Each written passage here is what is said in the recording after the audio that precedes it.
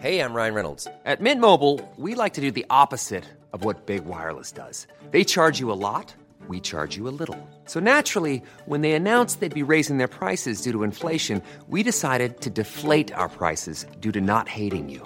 That's right. We're cutting the price of Mint Unlimited from $30 a month to just $15 a month. Give it a try at mintmobile.com/switch. $45 up front for 3 months plus taxes and fees. Promo rate for new customers for limited time. Unlimited more than 40 gigabytes per month. Slows full terms at mintmobile.com. The Telegraph. Podcasts.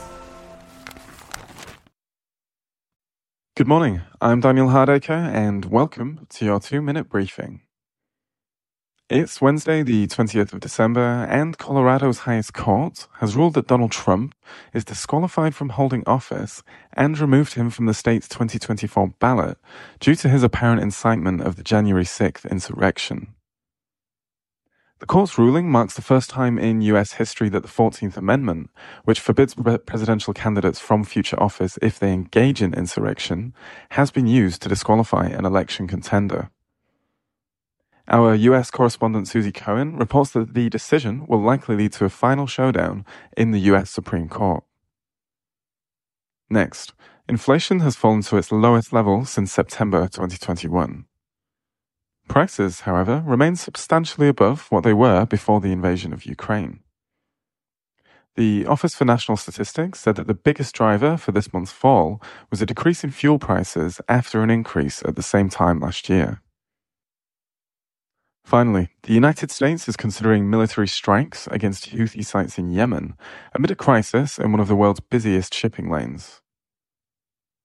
US officials are understood to be drawing up plans to intervene directly against the group after it launched a series of attacks against Israel-linked cargo ships in the Red Sea, disrupting a route that carries a tenth of the world's trade.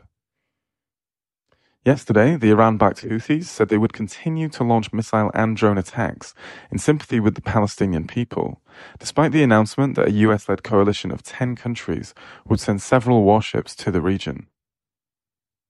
Elsewhere in the Telegraph today, we reveal your views on Sir Jacob Rees-Mogg's call to scrap the Equality Act, and Douglas Murray writes that the American left cannot hide its hatred for Britain.